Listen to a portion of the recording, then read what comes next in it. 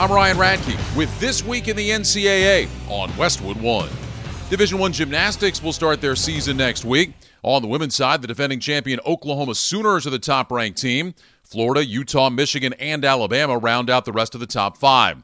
The Sooners narrowly defeated the Florida Gators last season to win their fifth title in school history. All five of those titles have come under head coach K.J. Kindler. The Sooners will kick off their title defense next weekend in the inaugural Super 16 in Las Vegas. The event will be the largest women's collegiate invitational, with over 300 gymnasts competing. The season-opening meet will also feature the last three programs to win national championships in Oklahoma, Michigan, and UCLA. The 2023 Women's D1 Championship will be held in Fort Worth, Texas in April. We'll preview the men's gymnastics season next on This Week in the NCAA.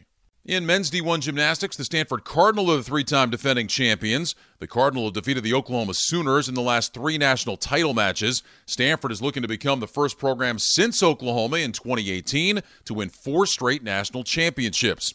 Stanford is led by fifth-year star Brody Malone, who took home an individual title in the horizontal bar competition last year.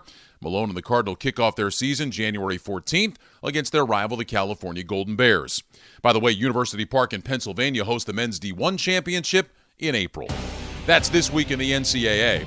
I'm Ryan Radke on Westwood One. What companies deserve your hard-earned dollar? Which would you want to work for? How can you know if they share your values? Just ask us. Just Capital is a nonprofit that tracks who really means business in supporting workers, customers, communities, the environment, and shareholders. We measure progress, track success, and help them be better.